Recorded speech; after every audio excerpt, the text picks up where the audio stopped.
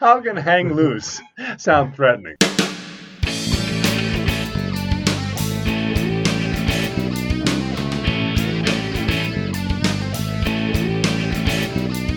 Hello and welcome again to Sounds from the 70s with Gary and Rob, coming to you as always from the Winchester Building in the downtown metropolis area of the city. I like the Winchester Building, don't you?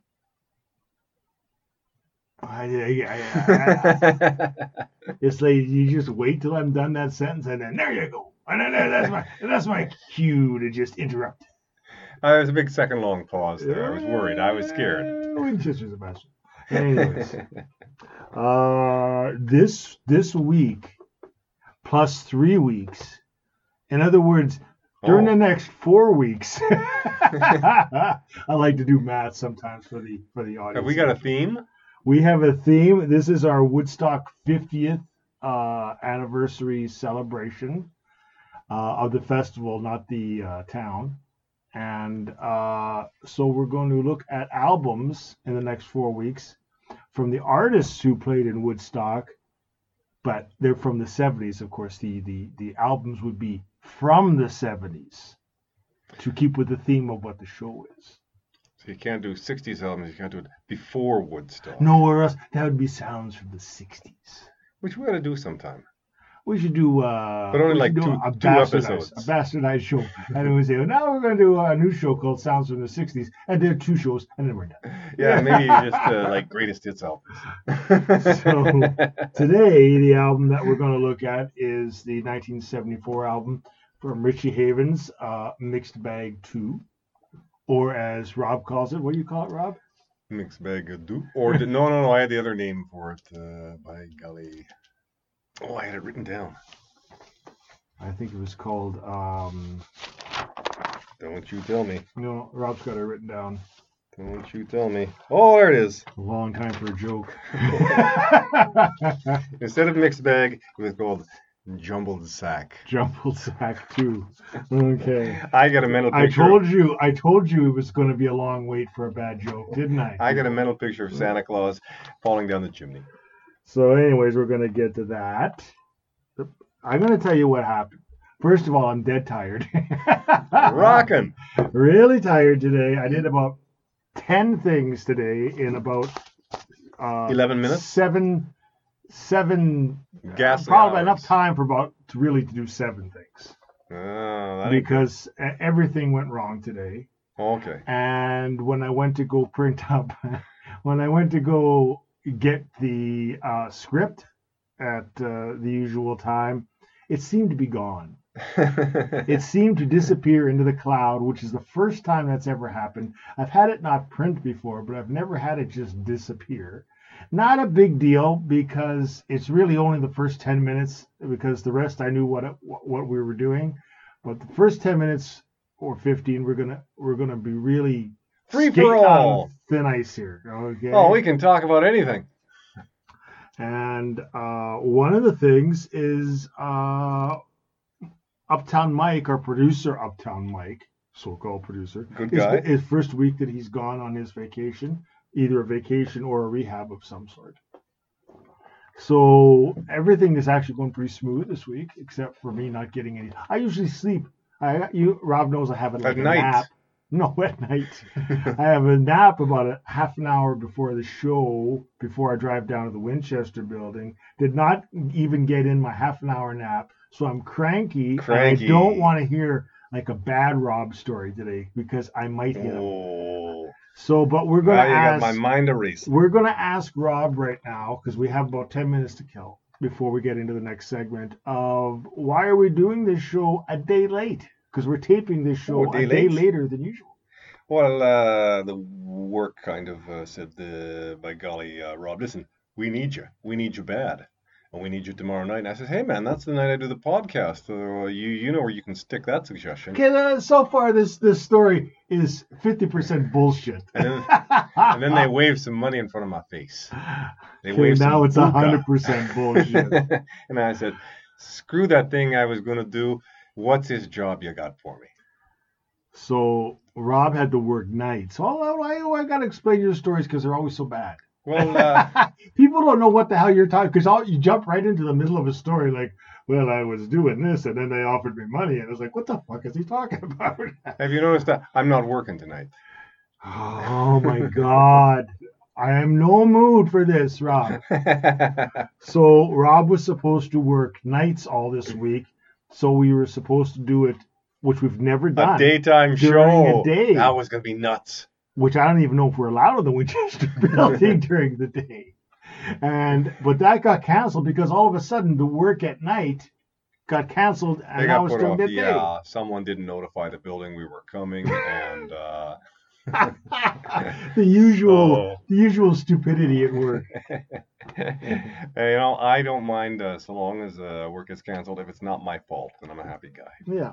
If you didn't have to be there and they paid you, you wouldn't give a crap anyways. Yeah, pretty much. And So I made damn sure I got paid for that. that's what happened. Yeah, Mike's on vacation, which is good. I had something else I wanted to say specifically about you. Specifically My clothing? about no, your clothing is always dreadful to My hats. I don't have a hat on. You got to help me today, man, because I don't have a script for 10 minutes. You can't be Mr. Flippant Let's because I need throw help. some random things at him and see how his mind See catches which them. ones. See which ones stick. I did have a couple things that I thought I had in my mind that I was going to talk about, and They seem to have left your mind. seem to have left my mind because I'm not really thinking as well as you. No, and I don't help. Oh, you're no help. No. Oh, when have you been of help? I'm- Except when I need an occasional. Yes, that's correct, sir. You're certainly right about that, Kenny. So there was a couple of odds and ends that I wanted to get straightened away. One thing, actually, I haven't talked to Rob about this, so The answer I is don't know no. if this is cool. It's not? So But you know what? continue. Let's talk about it on the air, Rob. Let's talk about it on the air. Okay. Your behavior is deplorable. No. My idea was at first that we were going to do this show every second week, right? Yeah. We were going And to then do you it said- bi-weekly. And is then you what- got yeah. ambitious. You got crazy. And then I was thinking, because I read up on podcasts, because I do my homework and everything, they said, like, and I'll tell you why we want to do it every second week, is that we have other things that we want to write. It's not that we don't like doing the show. If this was the only thing we did as far as writing and podcasting was concerned, we would do it twice a week if we wanted to. We need sponsors that pay, not sponsors that sue. I wish Mike could hear that. So we have other things that we want to write and other podcasts that we want to do. And with the schedule of one show a week, it's really hard to write anything. We have a couple of plans for shows, and absolutely nothing has been written in the last 9 months since we started this show. So No, I need time, because it really does take a whole week. After the Put the show, show I together. have like 1 or 2 days that I can actually do other stuff. And yeah, it's a little hard to get started on. Even stuff. Rob, like, who doesn't write or anything for this show, he has a hard time making time for it because he has a pretty tough job he has to do. And my job is to write this show and come up with things. I'm not making excuses. It's just that what we have planned is really cool stuff for hopefully for our fans in the future for next year. But we can't get the scripts or anything written if we don't have time to write it. But then I was thinking, since we have so many concepts on here, that maybe we might do 2 weeks and then take a week off for a theme that we're doing, so that we wouldn't have people waiting so long for the theme to end. Do its thing. Yeah, now that goes against what they say you should do for a podcast, which you should have a schedule, like weekly or bi-weekly or once a month or whatever. But you know what? This is our show, and we can do whatever we want. Yeah. And and if it's foolish, then it's foolish. But I think it's a good idea. Like, we're not starting yet. But like we would have this Woodstock shows, like 4 shows in a row, 4 weeks in a row. Then we would take a break for a week, and then we would do another concept for 2 weeks and then take a break. That way, at least we would have some time to work on our other projects, which are meant for you, actually, our audience. Not for us. We don't care if these other projects get off the ground, but we care that you care about what we care, you care. We're not the ones who are going to benefit from this. Oh, no. We're not going to financially benefit from this. Trust me. So that's our plan. Definitely after these 4 shows that we're doing for the Woodstock celebration, we'll be taking a week off. And then I was looking forward to getting back to the unrelated, non-thematic albums, the ones that just pop out of midair. And you know what? What the hell is that? We will do that. We will do that for a couple weeks, like have no theme, just have to pick a couple albums and take a week off. It's just that I wasn't too thrilled about just the schedule that people kept on saying we had to do. It has to either be weekly or it has to be bi-weekly. You know what? We'll do it when we damn well feel that it's appropriate to do it. Because if we did a 4-part episode arc like we're doing with Woodstock and did it over every bi-weekly, well, that would take like 2 months. Yeah. And that's not plausible. So that's our plan. Now, I think we're done with the catching up and what our plans are for the future. Time to get on with the show. Time to get on with the show. This week, we're talking about Woodstock. In fact, it's funny because our topic for the next 4 weeks is going to be a 60s thing, which we're not supposed to talk about. But one of the things was there was about 2 days before the Woodstock 50th anniversary, which was August 15th. I hear a lot of the original musicians are going to be there. Which was August 15th, is that a radio station in Philadelphia, WXPN, a lot of people might know this already, did the whole festival on the radio, streaming, from beginning to end, and the exact time. The entire it was, Rob. Recording. It was fabulous. Like, I swear to God, Rob, you really felt that you were listening to it at the time, because what they did, and thank you, WXPN in Philadelphia, because it was a brilliant idea. So it started, I'll tell you, Rob, it started at the exact time that the Woodstock Festival started. So it was exactly 50 years from the second. 50 years, August 15th, it started on a Friday, but because August 15th was a Thursday this year, it started on a Thursday at exactly 5:07 p.m. Eastern Time. And I actually was like, because I had heard about it. I'd seen it on the internet because it was being heavily promoted. And so I remembered it that day because I was working on scripts and stuff like that. So I turned it on. I missed the Richie Havens set, who opened up the festival. Yeah, that's what I remember from the movie. And I caught the Sweetwater was the first band. Now, Sweetwater was supposed to be the first act to play, but they got stuck in traffic, so they got Richie Havens to play the. We're going to talk about Richie Havens, about his festival appearance when we talk about the album. But that's when I started listening. Was halfway through the Sweetwater set, and it was very hippie. It's supposed to be hippie, man. There's, Sweetwater has they have no guitars, it's like flutes, and it's like you got a chick singer, and it's like those the big bass cello type, cello. They had a cello, and like a harpsichord type of keyboard, and it was very, I don't know, super hippie. Beyond hippie. Like Wonderland Fairy, not like Gay Fairy, but I mean like Wonderland. Ooh, look where we are. And it was actually interesting. It wasn't all that good, but it was interesting. But it was worth a listen. It was worth the listen. I'm not, and it was better than their albums. I've heard a couple of their albums, and they're not very good. But it was interesting, and I did listen to that. And then while I'm working, a guy that nobody remembers. Oh, and the interesting thing, Rob, is that after the band plays, they played all the talking, like Chipmunk talking Yeah. to the audience and making the announcements, like just like they would at that time 50 years ago. And then if there was no announcements, then the announcer would just come on and say oh, we're taking a break because this is the time that This nothing is a really quiet happened. segment. Yes. So they would play just 60s You just music. hear hippies milling about. Fucking hippies.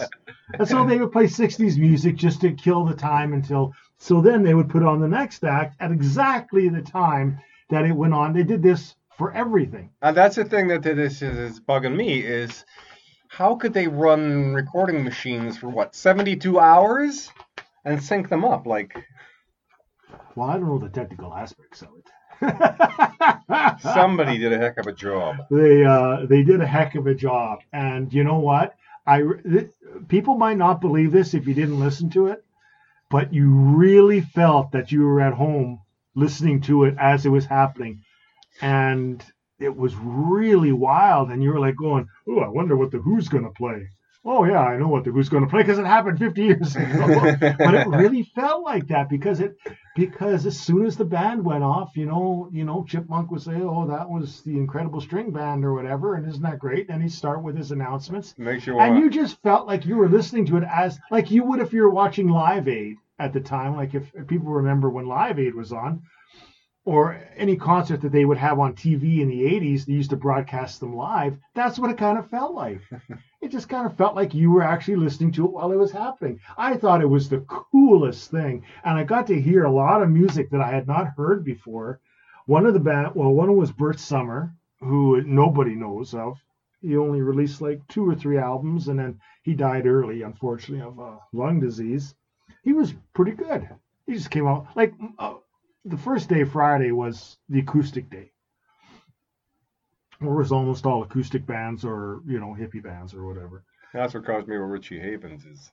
Richie Havens was supposed to play earlier. Not earlier, but later on in that day, and that's why he was picked first. But that's, that was the theme. And Bert Summer was really good. Not spectacular. You can kind of tell why he didn't make it big or was kind of forgotten about. But he wasn't bad. And then... Tim Hardin. Tim Hardin was really wasted. It was a terrible set. Tim Hardin, in fact, the legend is that Tim Hardin, unfortunately, was a heroin addict from like 18 till the day he died, basically. Like he kicked it for a while and then he started up and he died very young, I think 39, something like that. So he took some smack of heroin, and let's see what kind of a show. So they had to delay the show until he was like capable of doing it. This is true. They had to delay the show, and then he came on, and he was pretty good by himself. The first half of his set he did by himself, and he was pretty good. Like he was kind of going off in there. He was kind of going off on his own, but it was kind of cool because he was all alone, so it kind of sounded like he wasn't screwing the band up. He wasn't screwing the band up, which is going to happen very soon. So, and then he did Reason to Believe. Everybody knows the song Reason to Believe that Tim That's Hardin the one wrote. I know him from. Yeah, and he did that. It's a 2-minute song. He writes very brief songs. But it went on for like 4.5 minutes, and he just kept repeating the last chorus and verse just because he was so into it. He was kind of really grooving on it and strung out. Like he was just, oh, this is so cool. I'm going to repeat it again. And it was so long. He'd gone to a different musical wilderness. Exactly. So then halfway through the set, the band comes on, and it's not a big band. It's just like bass and drums and, a second guitar and piano or something like that. And he was just doing the same thing. He was playing the songs, but then he was going off into areas, and the band is like, what the fuck? They're getting caught in wrong keys, and it was an utter disaster. And, of course, you can read about it now, of course, like you couldn't back then, and they were all going, man, Tim was so strung out, man, and You we didn't. didn't You know didn't. what we were supposed to go to, what chord we were supposed to change to. You didn't see too much of that in the movie. hence Tim Horton getting cut out of the movie. You can actually see his performance of If I Were a Carpenter when he was alone, and it's actually really good. It's one of the few high spots of his, one of the few okay spots of his whole set. But you can tell just by looking at him, and you can definitely tell he's talking to the audience, and he's like, he's talking heroin, like how you talk when you're on heroin. Hey, how you doing, everybody, and talking really slow and very sad, actually, in a way, but. Maybe some of this I'll cover next week. I'll cover a couple of bands that I heard, and then I didn't get Ravi Shankar. I didn't listen to that, and it might have been on purpose. I don't know. And I miss Melanie on purpose because Melanie is I just can't stand her voice. I just can't stand it. It's like cats meowing in heat. Oh my God. So I missed that one, and now we're That's a good time to sleep. That was a good time to eat. It was getting about supper time, and I was eating and doing other things. Then I don't know what time it was. About 9:00, Arlo Guthrie came on. Okay. And he was very funny. He was very stoned, but he was stoned in the. He was still in the charming stages. Yeah, in the marijuana type of stone, not the heroin smack type of stone, but the drunk and marijuana type of high. And he was telling stories. He was very funny, and unfortunately the music wasn't real good. Rob, I don't know if you know this, but the Coming into Los Angeles that is in the Did they Woodstock dub it? film, that's from another concert, because the Coming into Los Angeles that he actually did in Woodstock was not too tight. But I really enjoyed Arlo Guthrie's set. It was very I don't know, just loose, I guess. Loose in a good way, not loose in a Tim Horton let's fuck around way, but loose and hey, how's everybody doing, man? And I got a story for you. And it was really fun. And then I didn't hear Joan Baez, although I have heard that Joan Baez's set was killer. And I think we'll leave it at that. We'll talk next week. We'll talk about day two next week and day 3. I've heard a lot of these sets anyways before that, but I really want to commend WXPN for doing that, because it really brought you back to the time of what it was like to be there in the exact time that it happened, and what a cool idea to do. Nobody else in the whole world thought of doing that. They had 72 hours of continuous Well, they did, recording. because it's been released, Rob. It's just been released this year for the 50th anniversary of 38 CDs. How they did it was an engineering feat. How they actually did it and recorded everything. The only song that they missed, this is true, was one song. And thank God it was inconsequential, because it was Sha Na Na. It's true. They missed in their reels of recording. They missed I don't know what song Sha Na Na did, but obviously not a big loss to rock and roll history, as people know about my love of Sha Na Na. So, anyways. That's, and also next week I got a really funny article I'm going to bring that was extremely sarcastic. I don't want to give anything away, but trust me, you want to tune in next week for this hilarious article I found from a French magazine on the 50th anniversary of Woodstock. Let's just say they didn't like too many of the acts. And when the French put you down, they put you down. Was it the one that was written recently or 50 years ago? Recently. Oh, yeah. Yeah, recently. It might not have been, I don't know if it was for the 50th. It could have been for the 40th or something, but it was recently. I also remember, just before we go into the Richie Havens album, that I actually remember watching the 10th anniversary on TV of Woodstock, and Jeff Bridges hosted this. It was on like ABC or CBS or something like that. I don't think anybody else saw it. It's in 1979, and they had this special 2-hour special on Woodstock. And even in I hadn't seen Woodstock in 1979. No, But I saw it. I think I read it in high school. I mean, I knew of Woodstock, but even in 1979, this is how old we are. this is like the 10th anniversary. Now it's like the 50th. But I remember, and I was watching it, and it was very. It seems so long ago, like 1979 to 1969. Seemed That like was it seemed an like eternity. 40 years. It was a lifetime. Yeah, it really Because did. it actually was for us. You know what? It actually was. It actually was. I mean, there was nothing to distract us with computer games or phones or that they have now. So actually, and a lot happened between 1969 and 1979. So it was a huge difference, a lot more than 1979 to like 1989, except for the Miami Vice clothes and stuff like that, and the bad music. Anyways, yeah. I got other Woodstock stories that we'll be telling in a couple of weeks for 4 weeks. But we're gonna talk now about Richie Havens' album from 1974, Mixed Bag 2. And that's a Roman numeral 2 if you're looking for it. Yeah, it's not the number 2 or the word 2. It's the Roman numeral 2. Or the other word 2. There's two. There's two twos. twos. Yeah.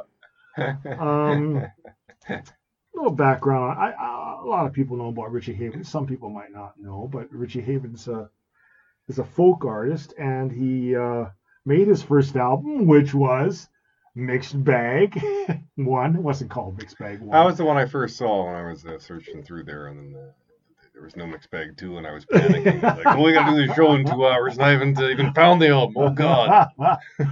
So he released Mixed Bag, his first album, in 1967. It was sold pretty well for a folk artist. I mean, folk artists by the late 60s started not to sell so much. Did he do how much writing did he do on the album? Yeah, on this one or this first album or on his first one. His first one, he did quite a bit. Maybe not any more than half, but close to half. Okay. I was curious. That's a good question because I was going to talk about this later. How he usually writes about 1 or 2 songs and does songs for each album. But I think everybody knows him for his covers. His covers are extraordinary because he does them Richie Havens style. He does them like I can't say any better than that. He does them the way he does them, and they're so different. And a lot of times he just picks really good songs to do that you think, oh, that's not. Oh, and then you listen to it and goes, wow. Band on the Run. I was going to skip over that one. I'm not talking about the album yet. So we'll get to that in a second. But he started out, and this is a good story because if you should have to watch Richie Havens live because he is or was, unfortunately, one of the greatest performers if you ever seen him live, either on TV, probably on TV. I mean, Woodstock alone, he was unbelievable. But anytime you saw him on TV, especially when he was alone or just accompanied by another guitarist or whatever, he was unbelievable. So there were these stories of his early days in Greenwich Village in the folk clubs when he would play like the Bitter End and Cafe Wah. And what they would do in those days in the mid-60s is you got to play up there, but the only money you didn't get paid. You got paid for the audience. The audience would throw money in They put the money in the hat. And they would go around, and if you were kind of mediocre or you played music that they didn't like, even though it was good, they didn't give you shit. That hat was going to be pretty light. So everybody in the village, all the hep cats, as they say, who were the musicians, always knew if Richie was going to be at like the Bitter End or whatever club that night, you left because he was going to get all the money. Because when he played, it was like tear the roof off. And I mean, every time I've seen Richie Havens on TV, it's been just, oh my God. I'll tell you a story.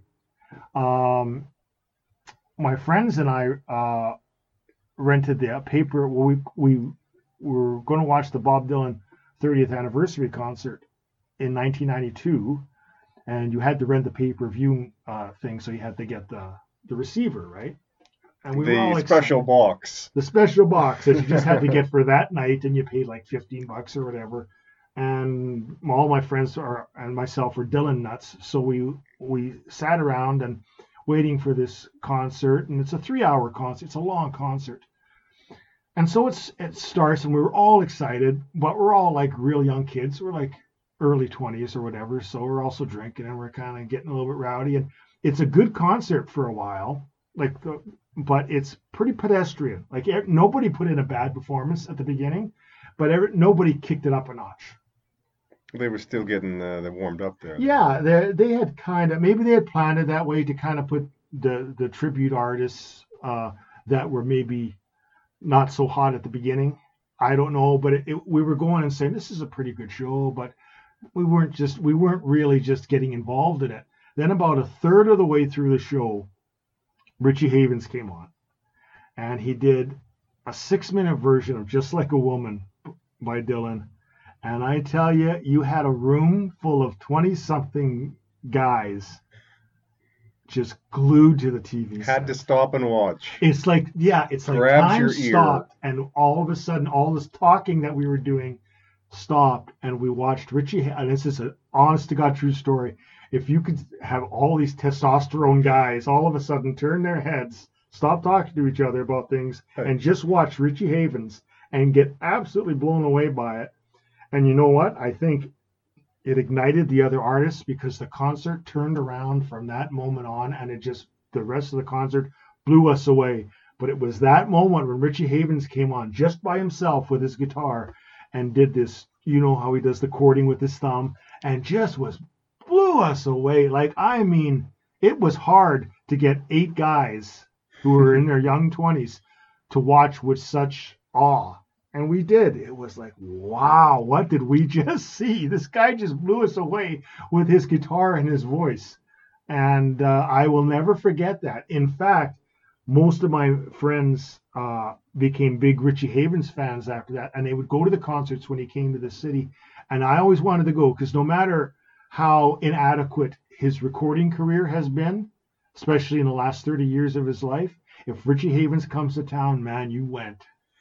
And it's always been my regret that I was always busy and could never go, because they always raved about the show that you missed. The show. Oh man, that was a good concert last night. Oh damn, but I had to work. That's always my memory of Richie Havens, is how we just made these young guys who thought that they knew so much about music that they couldn't be awed by anything. He awed us. He awed us. Awdust. We were covered in awdust. I saw him once on TV in the 80s. I was flipping through the channels early Saturday or Sunday morning. It was a public access show. I think he happened to be in town, and another guy who was in town was John Sebastian of the Love and Spoon Club. Yeah. And they got to jam, and I remember them doing All Along the Watchtower, and they were good. I have seen... I don't know if I've seen or heard Richie Havens do All Along the Watchtower, especially with John Sebastian. What was John? Was he playing guitar or harmonica? He was playing acoustic guitar, and John Sebastian too. Yep, both of them. Yeah, I could. John Sebastian is a good accompanist. He knows what to play with the other person. Yeah.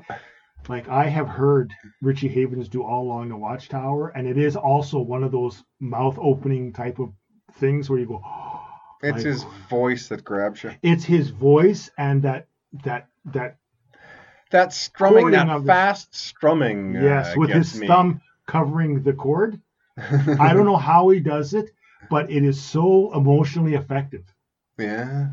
Now the problem is, Rob, is that anytime you take Richie Havens away from just him and his guitar, or him and a small accompaniment of another guitar like John Sebastian, or maybe some congos or something, it loses something? It dilutes.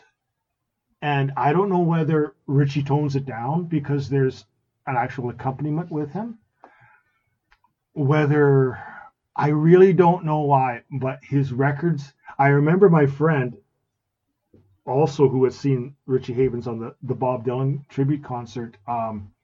Right after that, like about a month after that, he bought a CD because he was so hooked from that Had performance to that find out more about this he had. guy.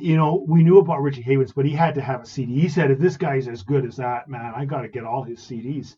So he bought Richie Havens Sings the Music of the Beatles and Bob Dylan. And I remember, like, I was with them we bought it. And then we went to his place to listen to it. And it was so pedestrian. It was nothing like Richie Havens live. And he was so disappointed. And there's something about It's the live performances that, yeah, I kind it's of the live. I don't know whether the live performances juice up Richie Havens or whether the accompaniment tones him down. But there is something very pedestrian about when he's accompanied, and I found that with this album. Now, this album is very well, very well titled because it is very much a mixed bag, and I feel very much that he didn't know exactly what direction to go. That's my impression when I hear it. Like what this sounds good, but how about if I did this song this way? And it sounds like a whole mixed bag. Some of it's good, some of it's not so good. So that's a good selection for a cover. That isn't. It's very much a mixed bag to me, and it just sounds again that even though he comes off strong in some things, like he forceful, yeah. that there's other times that he's like, wow, there's accompaniment, so I better tone it down. And I don't think play a band song. And play it with the band. But I don't think that's his strong point. I think just let Richie play his guitar. And that's like having Jimi Hendrix in the room and saying, hey, Jimmy, we've got a couple of guitar players, so just kind of cool it. Yeah, it's kind of you just want to strum along there. Yeah, exactly. And that's really what I think Richie Havens' recorded career from the 70s on. He did make some very good records in the late 60s. And then he was kind of a forgotten artist. I don't even think this album in 1974 was even reviewed in Rolling Stone. He was almost a nostalgia act even by the mid 70s because he just couldn't produce thrilling material on record. Kind of like a jazz artist. Well, I will not put down jazz. Recorded jazz on this show. Thank you very much. I stand up for my fellow jazz people. I will. So I just want to, but I'll just say my piece on this. I really liked his version of Ooh Child. Everybody knows that. Ooh Child. Yeah, that's the first song I heard, and I was thinking, wait a second, I've heard this song from the 60s. That's what tipped me off that maybe he hadn't written all of these. Well, early 70s, yeah. But yeah, you're right. Oh, maybe it is very late 60s. I'm not sure.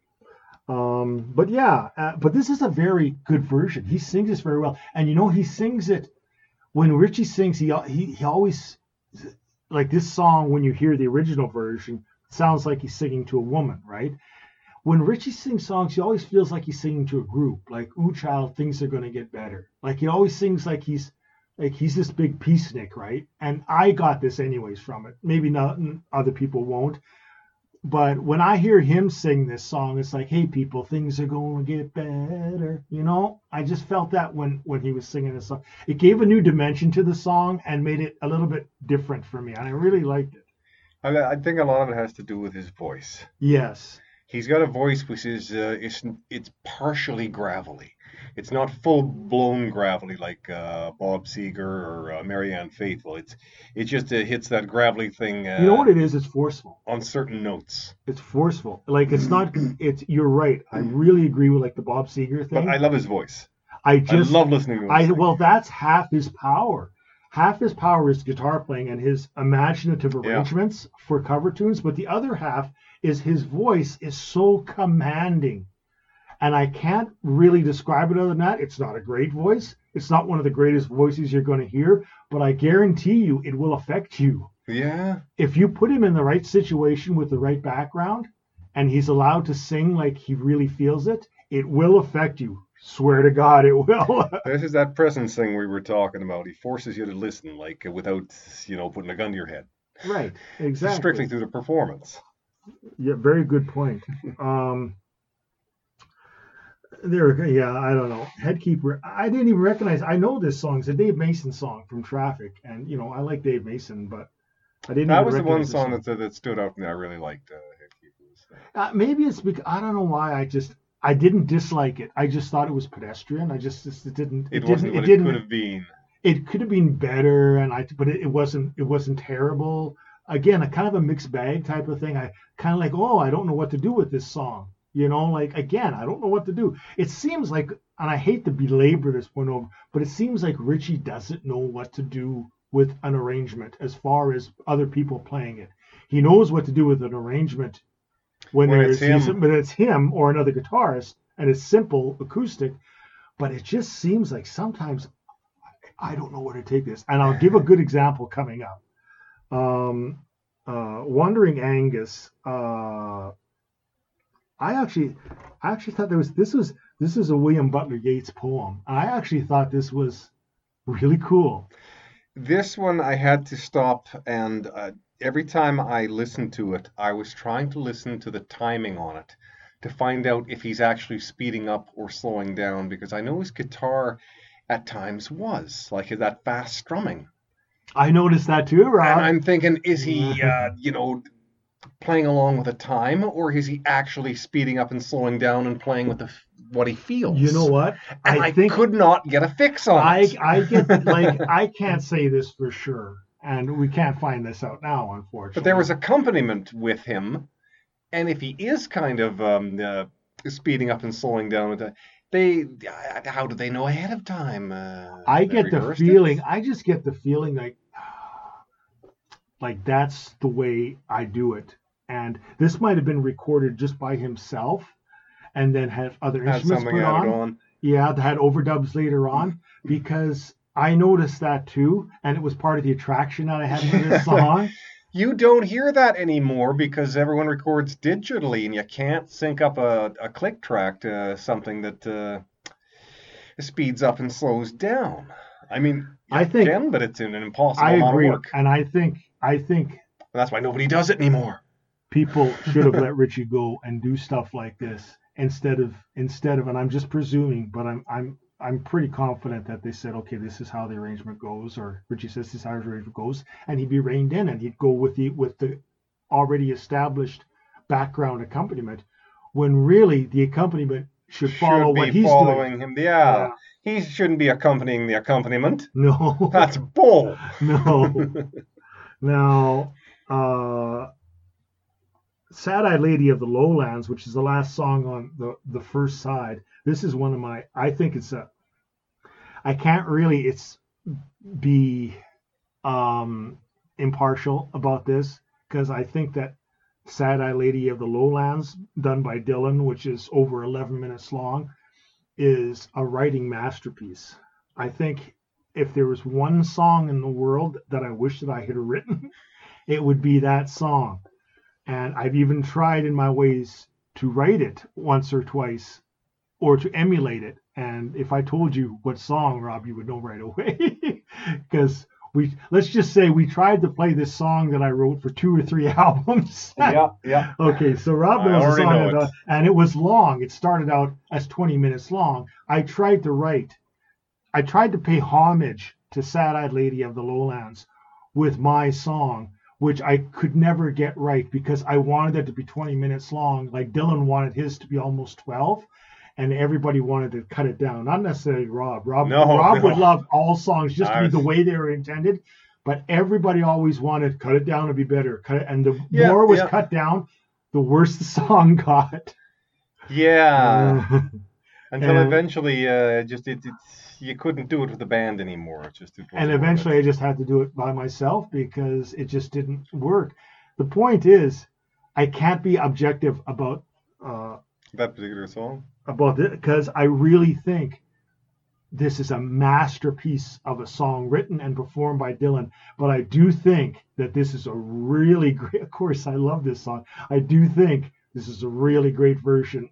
It's an up tempo thing because this is kind of a dirge, as you can imagine.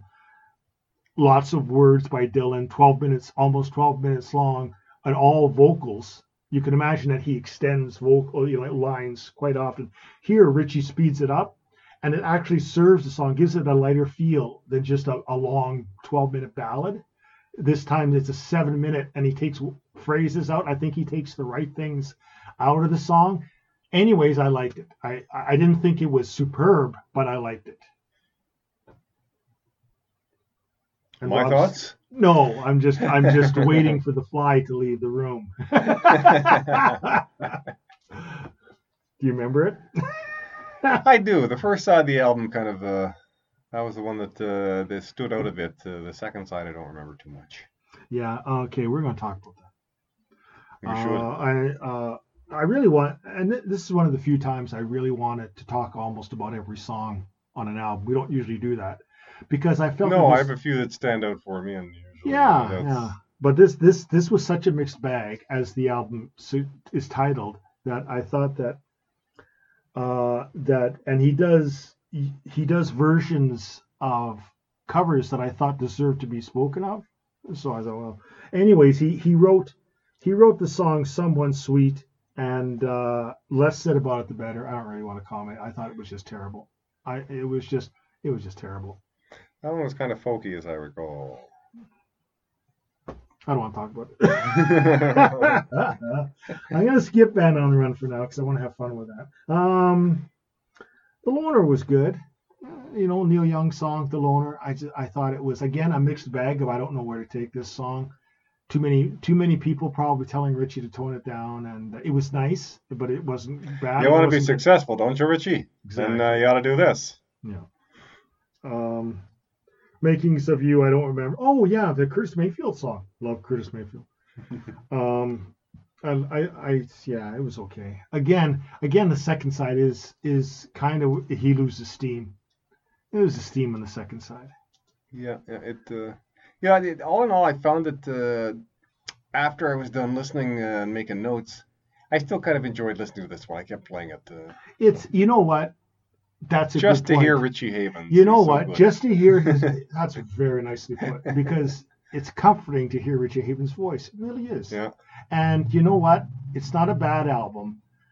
It's not an album you would play all the time, but it is an album you would go back to now and then. Yeah, it's not stellar. I just want to talk about the two songs that are left over. The Indian Prayer I really liked. It's kind of based on a Pete Lafarge song that Johnny Cash did on his Bitter Tears album, Songs for the American Indian. I just love the lyrics, and the grass shall grow, and it's a very spiritual Indian song. I just love the way Richie did it. He does like socially conscious songs really good, because it's almost like that's what his vocation was, to speak to a crowd about, I think he's the son of a preacher.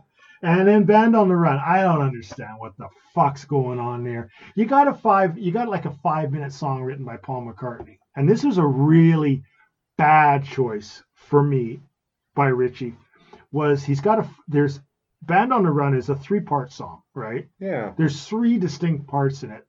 And he takes the very first part of the song, which is the shortest part of it, and he only plays that. And so he just sings the one or two verses over and over again. And it's a waste of a really good opportunity for Richie to put his own stamp on this song.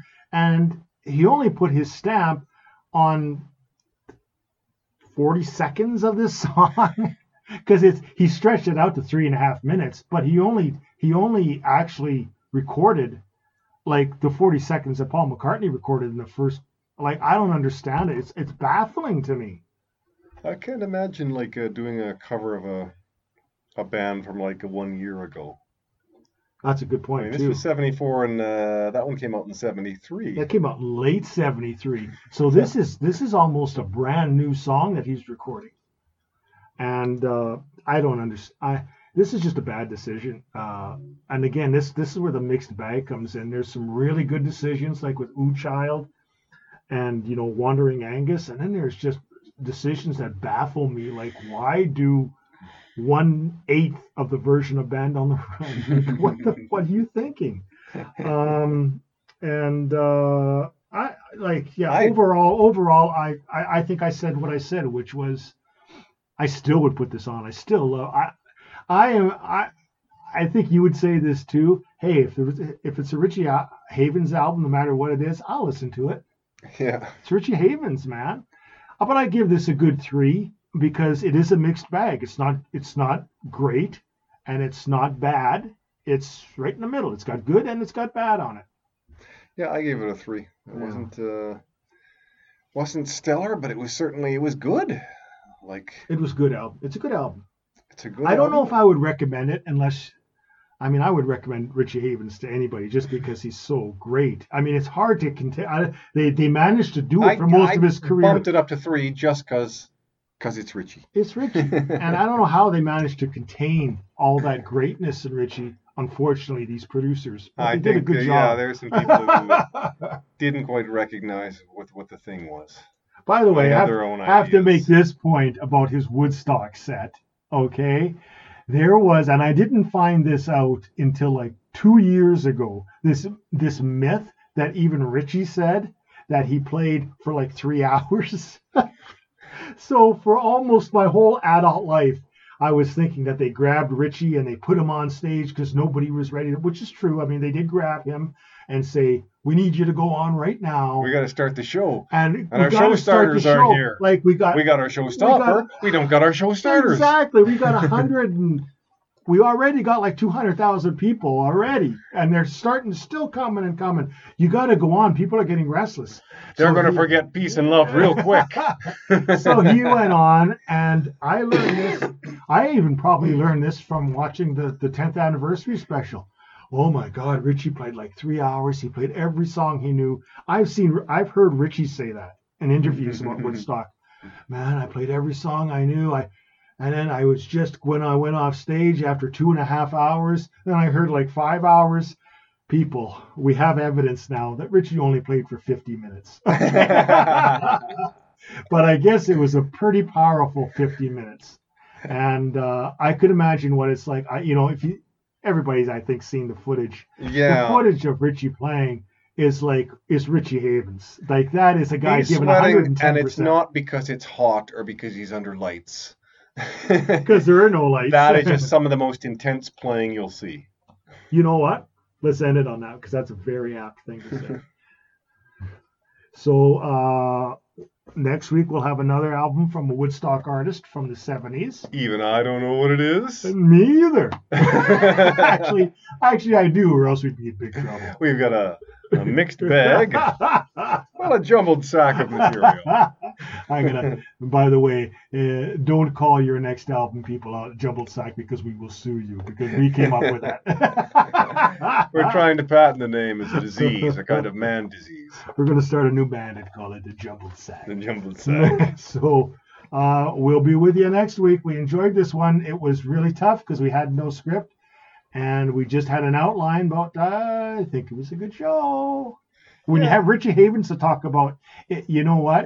We could have talked another half an hour if we had to. Richie Havens, it's going to be a good week. So we will catch you next week. Goodbye.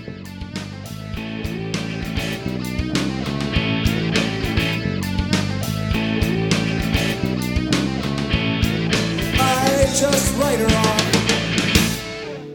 Hang loose.